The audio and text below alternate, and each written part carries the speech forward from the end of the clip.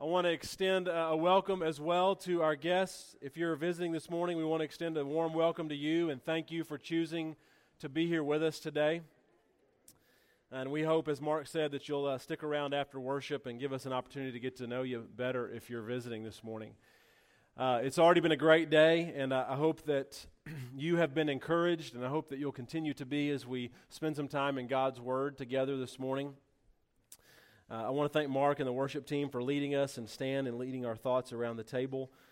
We have just a couple more weeks in a series that we're in currently that we've been calling Becoming Church. And really, this series is a study through the book of 1 Corinthians, and we're thinking together about how to become the church that God imagines for us to be. And so we have just a couple of weeks left, and in case you've missed any of the other weeks, the thing we've been talking about again is how to be the people that God wants us to be. And so the thing about studying through a book, though, is that sometimes you jump into a conversation like today in chapter 14 that is really informed by chapters 13, chapter 12, chapter 11, even chapters 9 and 10. What Paul is going to say this morning in 1 Corinthians 14 is really informed by what he's been saying the last several weeks. So if you've missed a couple of sermons in this series, if you missed all the sermons in this series, I want to encourage you to go to our website and get caught up. Those sermons will provide some background for what I'm going to talk about today. I'm going to attempt to give a little bit of that, but there's no way I can give it all. And so go to our website or listen to it on our podcast if however you access those, but I would encourage you to do that.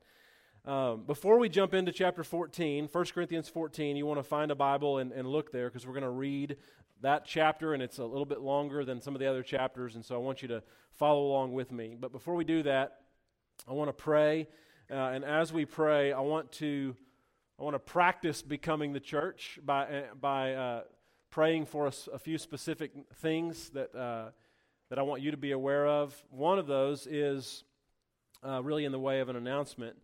Margaret Breimer has been a member here and moved away, left for a while, and is back. And so, Margaret, where are you sitting over here this morning? She's over here. She's waving her hand. I want you to be sure and greet her again this morning, and we can welcome her. Yeah, I heard somebody about to clap. That's great.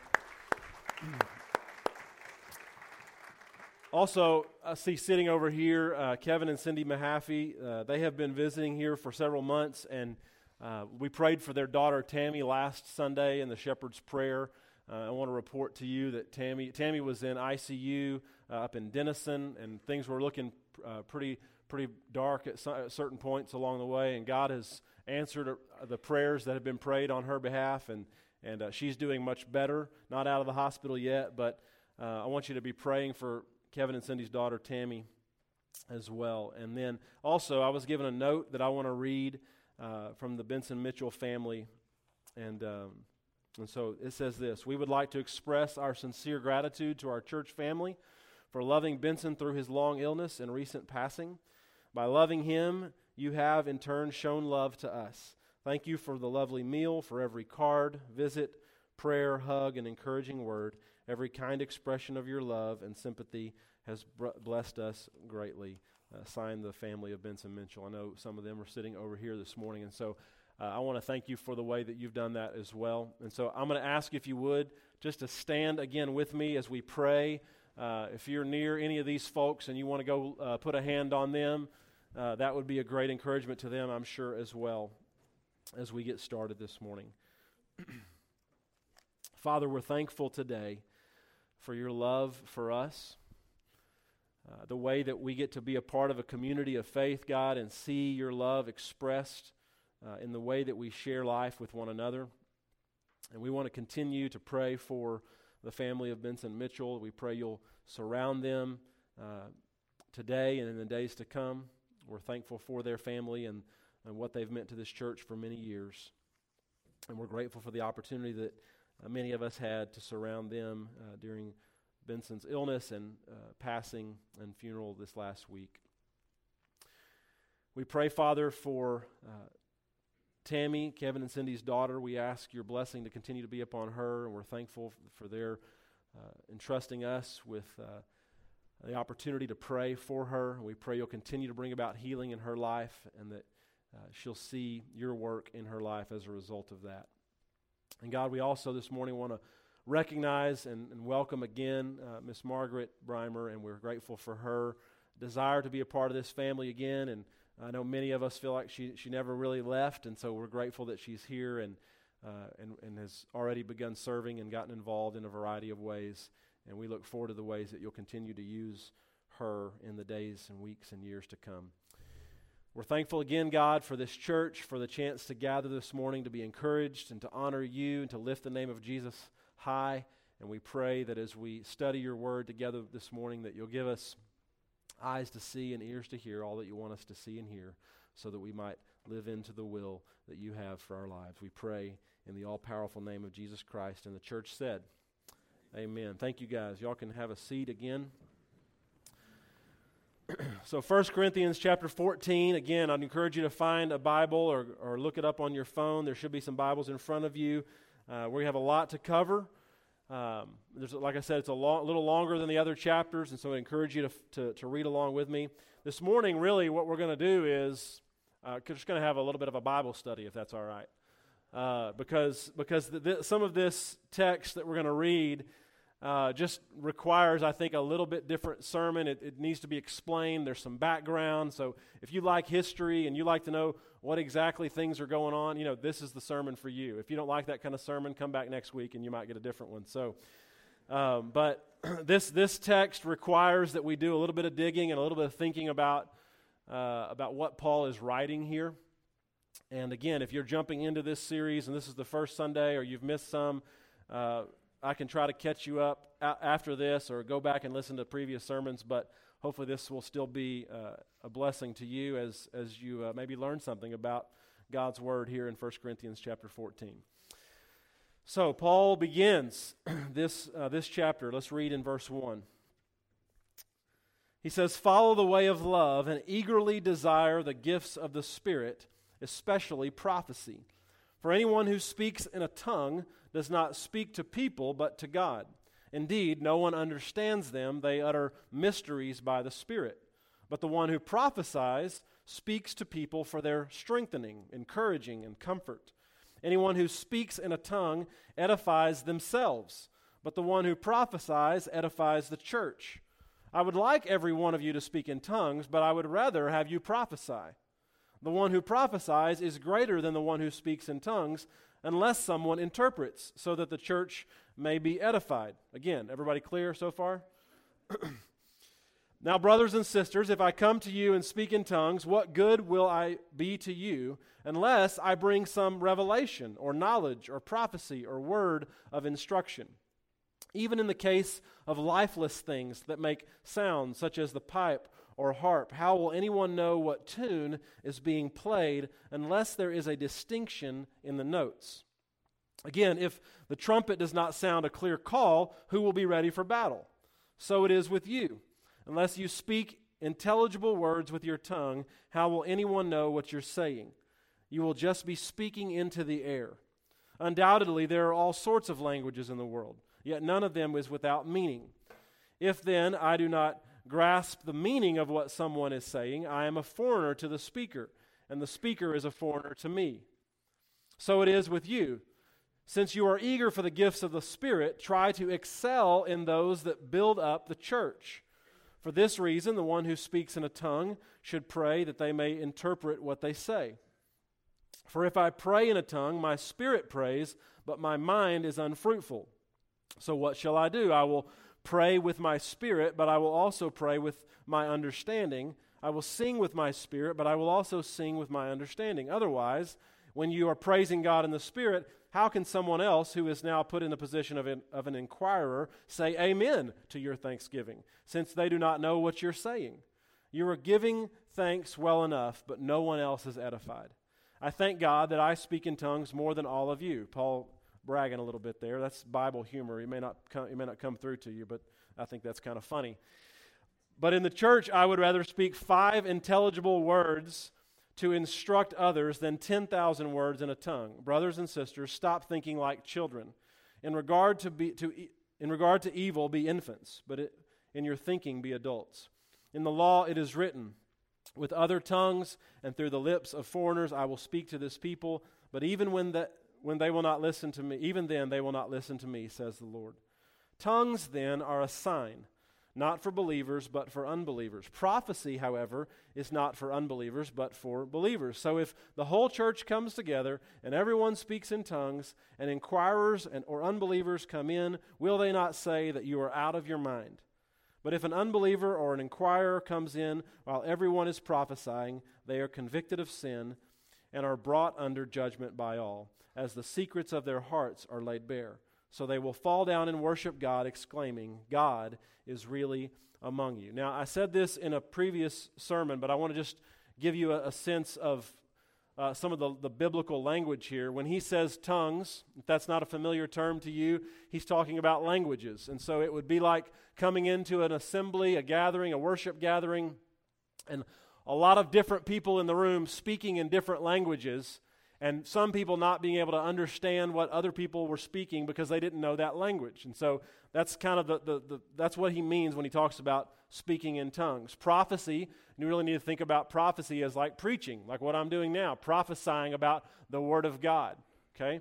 So we're gonna talk about chapter 14 some more, but before we get into 14, this conversation actually started all the way back in chapter 11. As I said a minute ago, all of these things that Paul is saying are really connected to each other. And so you don't have to look there, but in 1 Corinthians chapter 11, verses 17 and 18, Paul writes these words. He says, in the following directives, and these directives that we just read are part of what he's been talking about now this whole time. It certainly applies to what he said in chapter 11, but remember, this is a letter that he wrote to a church.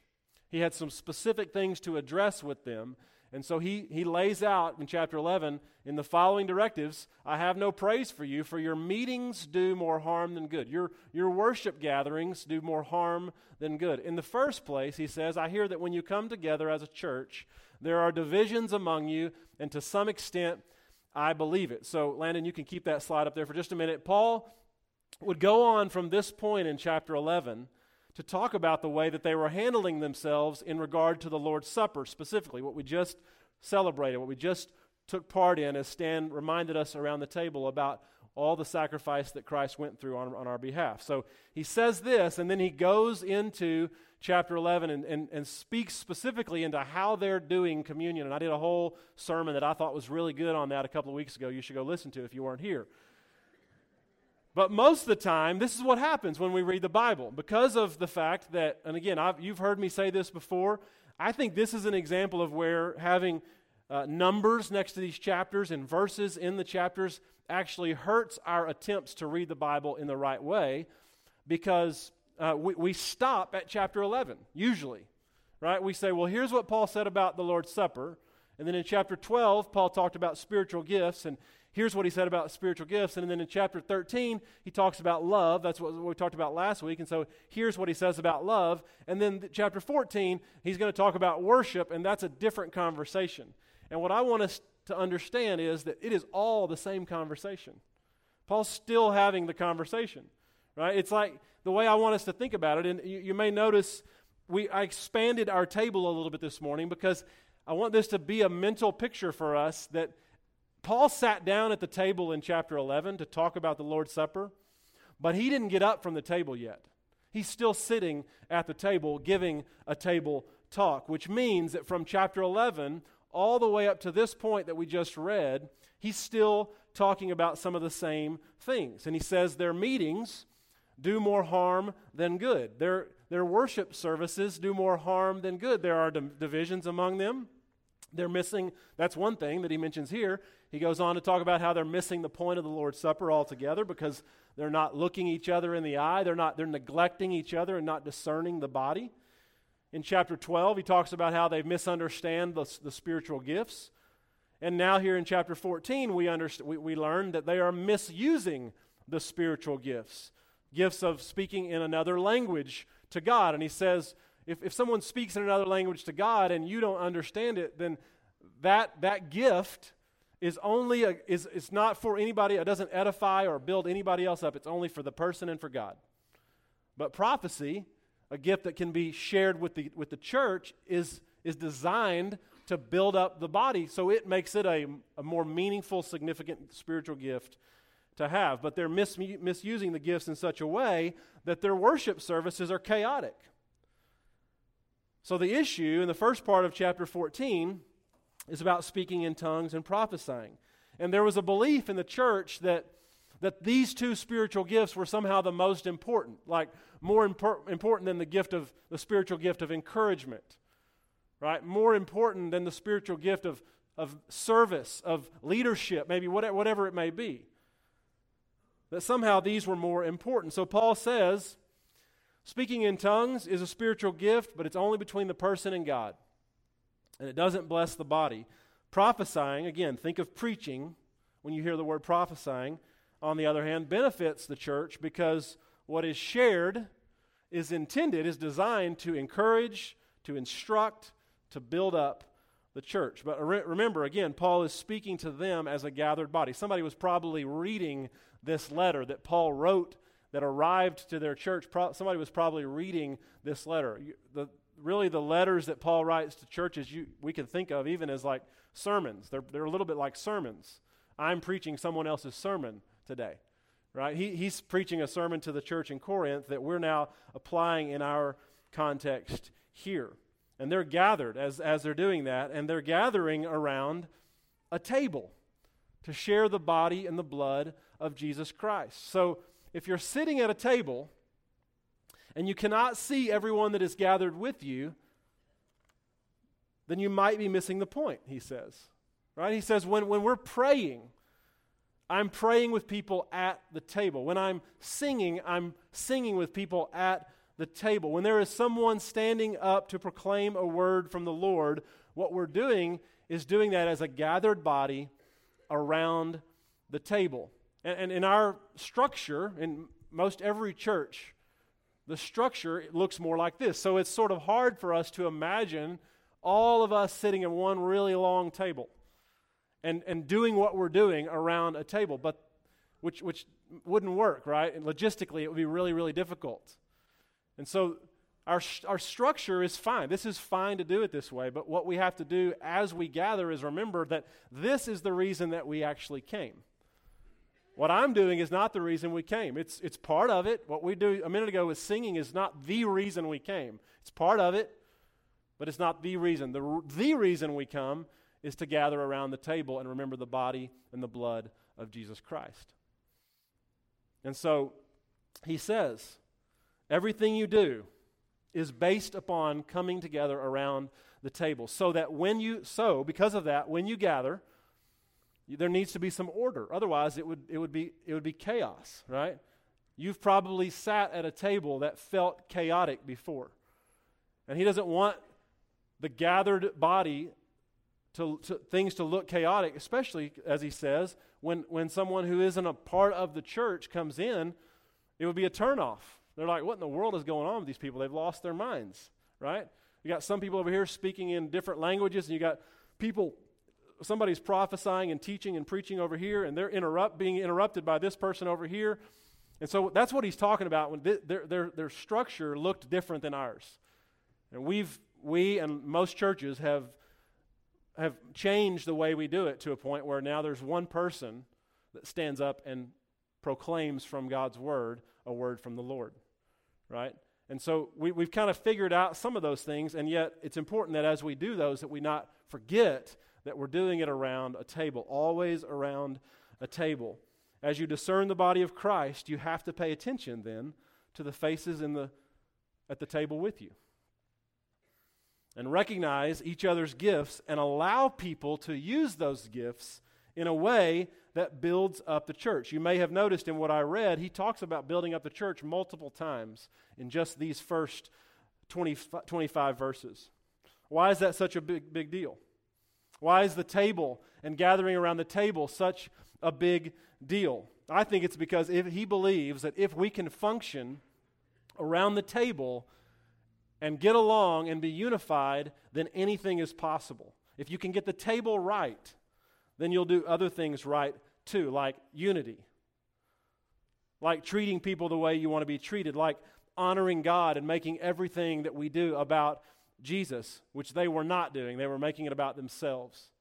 Like creating a welcoming environment for guests that come into our gathering, right? So that's the first 25 verses. We're going to come back to some things that I think he says about the table, but I want to keep reading in verse 26 through the end of this chapter. He continues, and he says, "What then shall we say, brothers and sisters? When you come together, each of you has a hymn or word of instruction, a revelation, a tongue, or an interpretation. Everything must be done so that the church may be built up." See, that's exactly the thing that I just said. He keeps reiterating this same theme.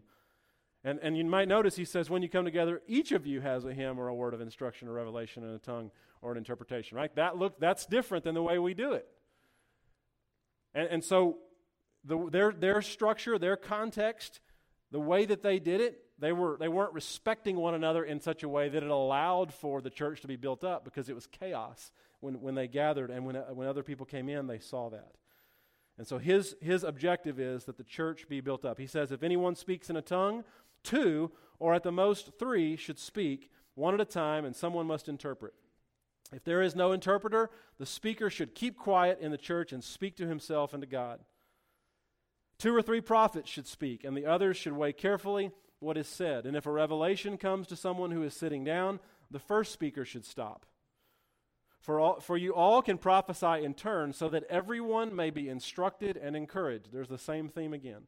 The spirits of prophets are subject to the control of prophets, for God is not a God of disorder, but of peace, as in all the congregations of the Lord's people.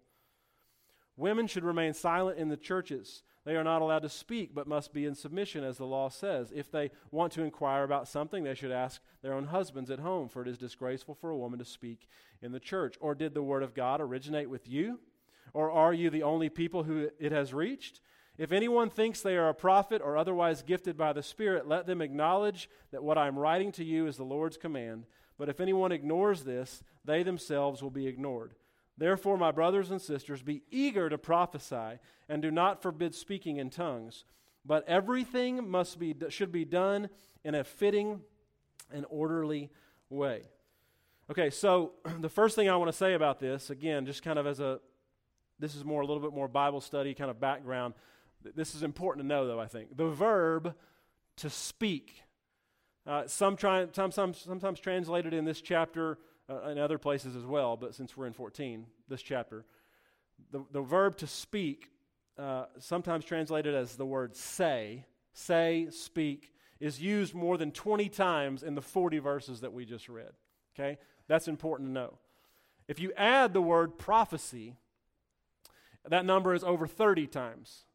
If you add the word tongues, it's more than that, right? So what we get a sense of is that more than 30 times in 40 verses, instructions are given to the Corinthians about their speech in worship. I want to say that again because I think it's really important to understand what he's saying. More than 30 times in 40 verses, instructions are given to the church about their speech in worship. Why is this? Because again, Paul wants things to be done, as he said multiple times in those last verses, in a fitting and orderly way. And what he really wants is for us to follow the way of love, which he said back at the beginning in verse 1. Follow the way of love and eagerly desire the gifts of the Spirit, especially prophecy. He wants us to follow the way of love. And so again, the important thing about studying a book of the Bible, which we've been doing since August, studying through the book of 1 Corinthians. And it's why I keep saying every single week, if you've missed a sermon, please go back and listen to some that you've missed. Because the important thing about studying through a book is that you hear verses in their context as they were written and intended to be heard. And what we have done, we and Christians worldwide have done as we read the Bible, is that we take this piece of Scripture and we talk about it, and we take this piece of Scripture and we talk about it, and we dissect those and we critique those, and some of that can at times have benefit and value, but sometimes it can be hurtful to the way that we read Scripture because we begin applying things that we observe that weren't intended to be observed and applied. And so here he is specifically speaking to a church about their speech, right? And if you're studying through a book of the Bible, the thing that I like about it is, that I hope that you like, for me, as your preacher, is that studying through the book of the Bible does not allow me to pick passages of Scripture that I like to preach, I wouldn't pick this one, right? I wouldn't pick it. We would spend most of our time in the Gospels, probably 90% of the time, if I was picking. And so the practice of preaching through a book like 1 Corinthians is you can't avoid passages like we've just read or others in this book that have been difficult to understand and think about and comprehend and interpret.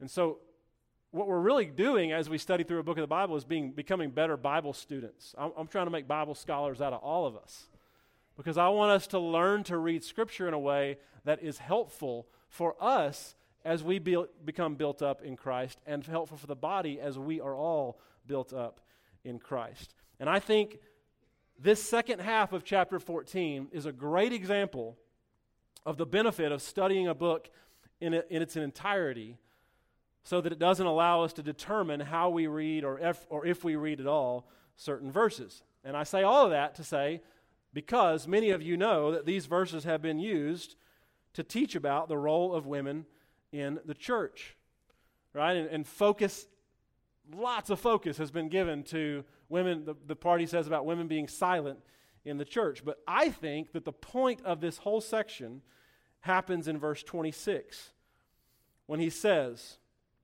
"What then shall we say, brothers and sisters? When you come together, each of you has a hymn or word of instruction, a revelation, a tongue or interpretation. Everything must be done so that the church may be built up." Everything must be done so that the church may be built up. That is Paul's hope for this church. And that is Christ's hope for us.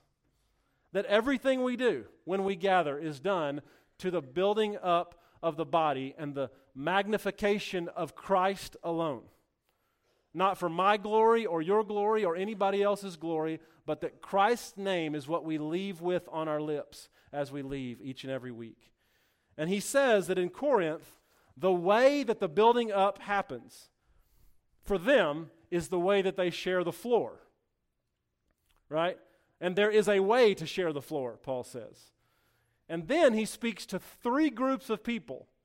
And many of us, as we've studied 1 Corinthians 14, have only heard or have mostly heard one group of people highlighted in this conversation. But Paul speaks to three groups of people, and those three groups are those speaking in tongues, those that are prophesying, and then to women.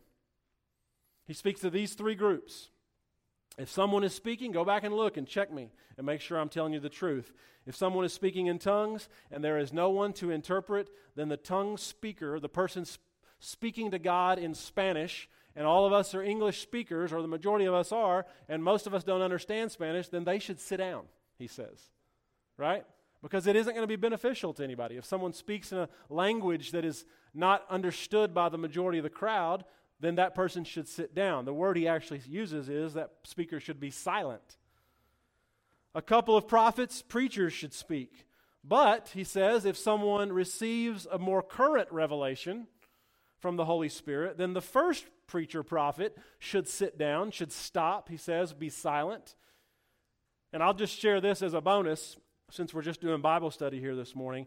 But to even do that, right, to even have one person that stands up and speaks, and then another person that receives a revelation from the Lord stand up, and this first person sit down, we have to do some work on creating a more robust understanding of the Holy Spirit and the way that God reveals things to us as His people, church.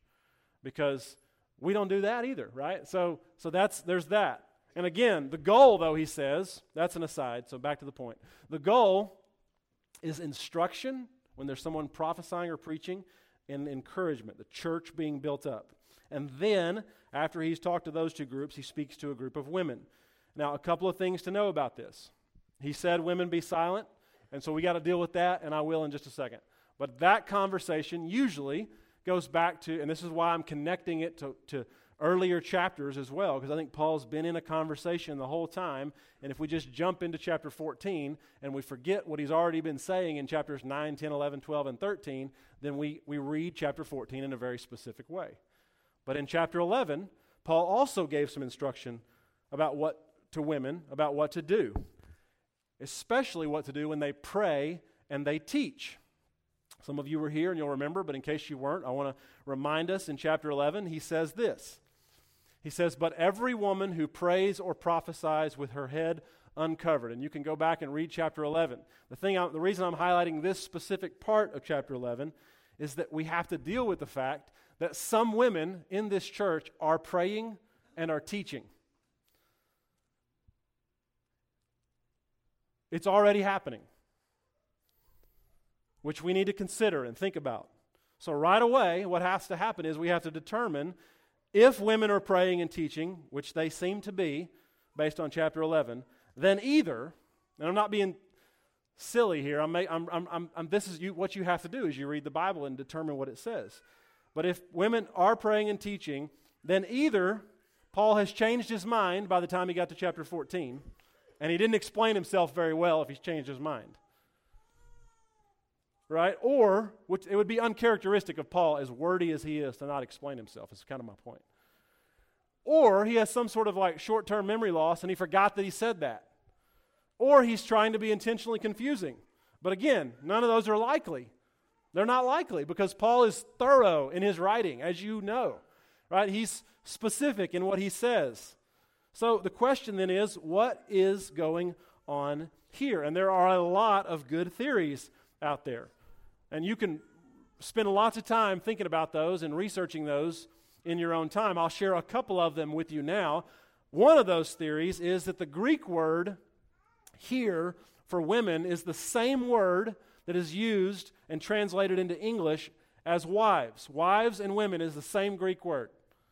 So there are some who have suggested that the context of Paul's writing here tells us that Paul is speaking specifically to a group of preacher-prophet wives. That's one theory. Another theory is that in their context, it's believed sometimes that men and women worshiped in different places, and that there were some women that were coming in and interrupting the worship service in silence. I don't really like that theory because it doesn't really seem to communicate all the other things he's been communicating about the gathered body and all of that.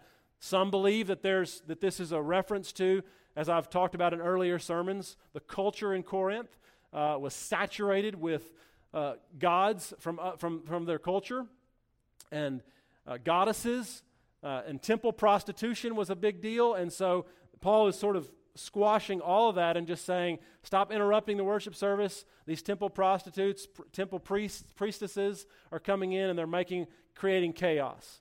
Right? Again, those are all things that you can explore on your own, theories that you can spend some time on your own. I'm just giving you briefly a little bit of background on that. But here's what I believe is going on, and maybe it's a little bit of some of that as well. But my understanding about these verses and why I started the sermon the way I did is that I believe that what he's saying is rooted in the table and rooted in discerning the body of Christ as we gather, which we talked about in chapter 11. Paul wants things to be done in such a way that the church is built up. And I believe with all of my heart that in the same way Paul is speaking to the people that want to show off their ability to speak in tongues, and in the same way that he's speaking to the people that are disrupting each other when they receive a word from the Lord, he is now speaking to a specific group of women that are being disruptive, and they're being disruptors instead of unifiers. And so his answer for that is to just be quiet. The divisions that exist in the church exist because the church in Corinth is having a hard time loving one another, getting along. Right? Chapter 11, we read a minute ago, I have no praise for you, he says, in regard to your gatherings. Nothing you're doing is helpful for the body. He's not writing a letter about the role of men or women, in my opinion. And we've cherry-picked this verse and not read the previous verses well. When we start talking about the role of gender, we miss the point. I don't think that's Paul's conversation or his issue, quite honestly. I think he's writing to a church that has a massive amount of challenges and issues, the biggest one being that they are not getting along and that they don't care for one another enough to treat each other the way Jesus treated them. And Paul is trying to get them to pay attention to each other, to get around the table, to look each other in the eyes. Because Paul knows something that we all know too. And that is this, that the more you eat with someone, the more you gather around a table to share bread and wine with them, the more you gather to remember Jesus Christ, the more your life will be transformed into the image of Jesus.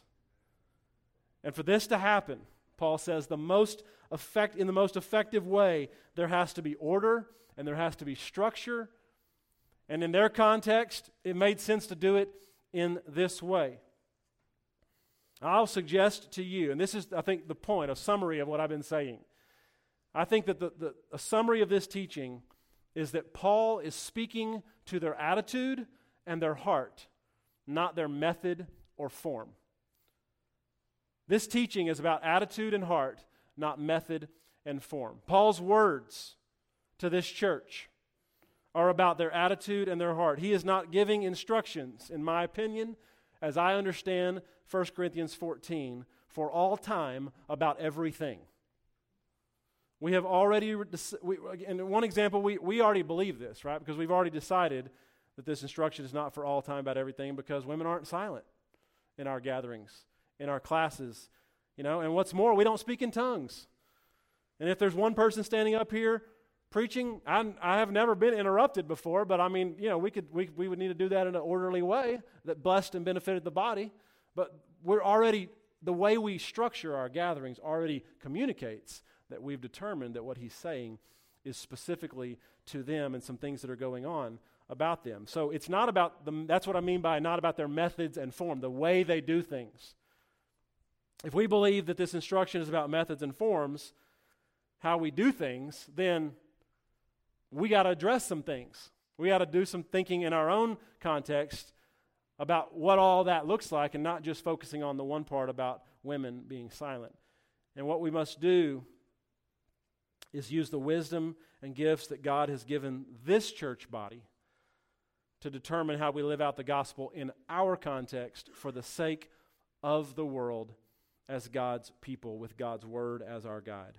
And the focus is to build up the church, always to build up the church, to help it be united with Christ and to grow in Christ. He ends this section with the words in verse 40, but everything should be done in an orderly and fitting way. Paul is still sitting at the table at the end of chapter 14, asking the church in Corinth to join him and asking us to join him and consider one another, to look each other in the eye and to be the body of Christ and to share the body of Christ. See, we don't just share the body of Christ, right? We realize we use that phrase in both ways, that we are the body of Christ, and yet a minute ago we passed the body of Christ around this room.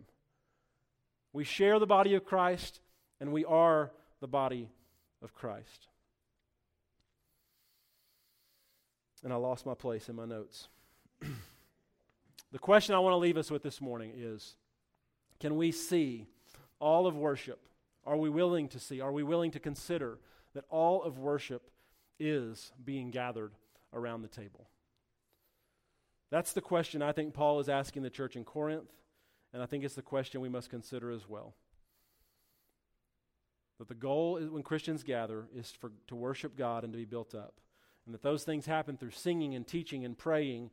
And in their context, it happened as they shared bread and cup around a table, an actual table, and proclaimed the Lord's death until he comes. And our sharing of that in our context looks a little different, but we're still doing the same thing today. I want to share a quote with you as we close that I thought was instructive to me as I thought about this idea from a preaching friend of mine who wrote this. He said, "Why do we go to church?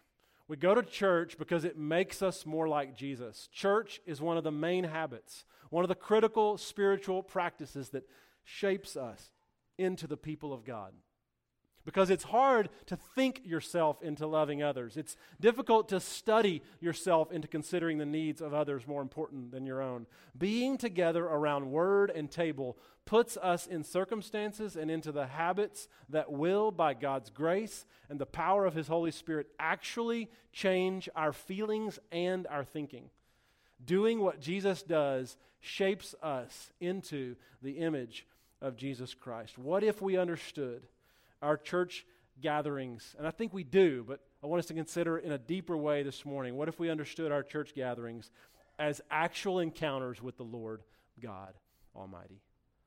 What if we believed God's Spirit was so powerfully at work in our songs and in our prayers, in the scriptures that we read as we share the meal together around a table, that what we're doing is singing and praying and sharing a meal, but what's actually happening is that we're being transformed into the image of Christ? What if we allowed ourselves to be swept up into the habits of church as a formational practice, right? Just being here shapes us in a way that is different when we are not here. And you know this because if you've been here enough, what happens after you miss a Sunday is you miss it.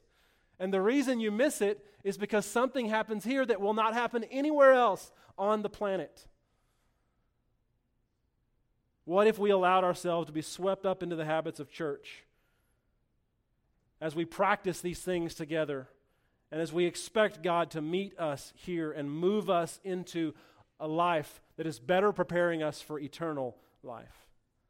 What if we were filled with awe at the possibilities in front of us, the people in front of us, filled with awe at the people?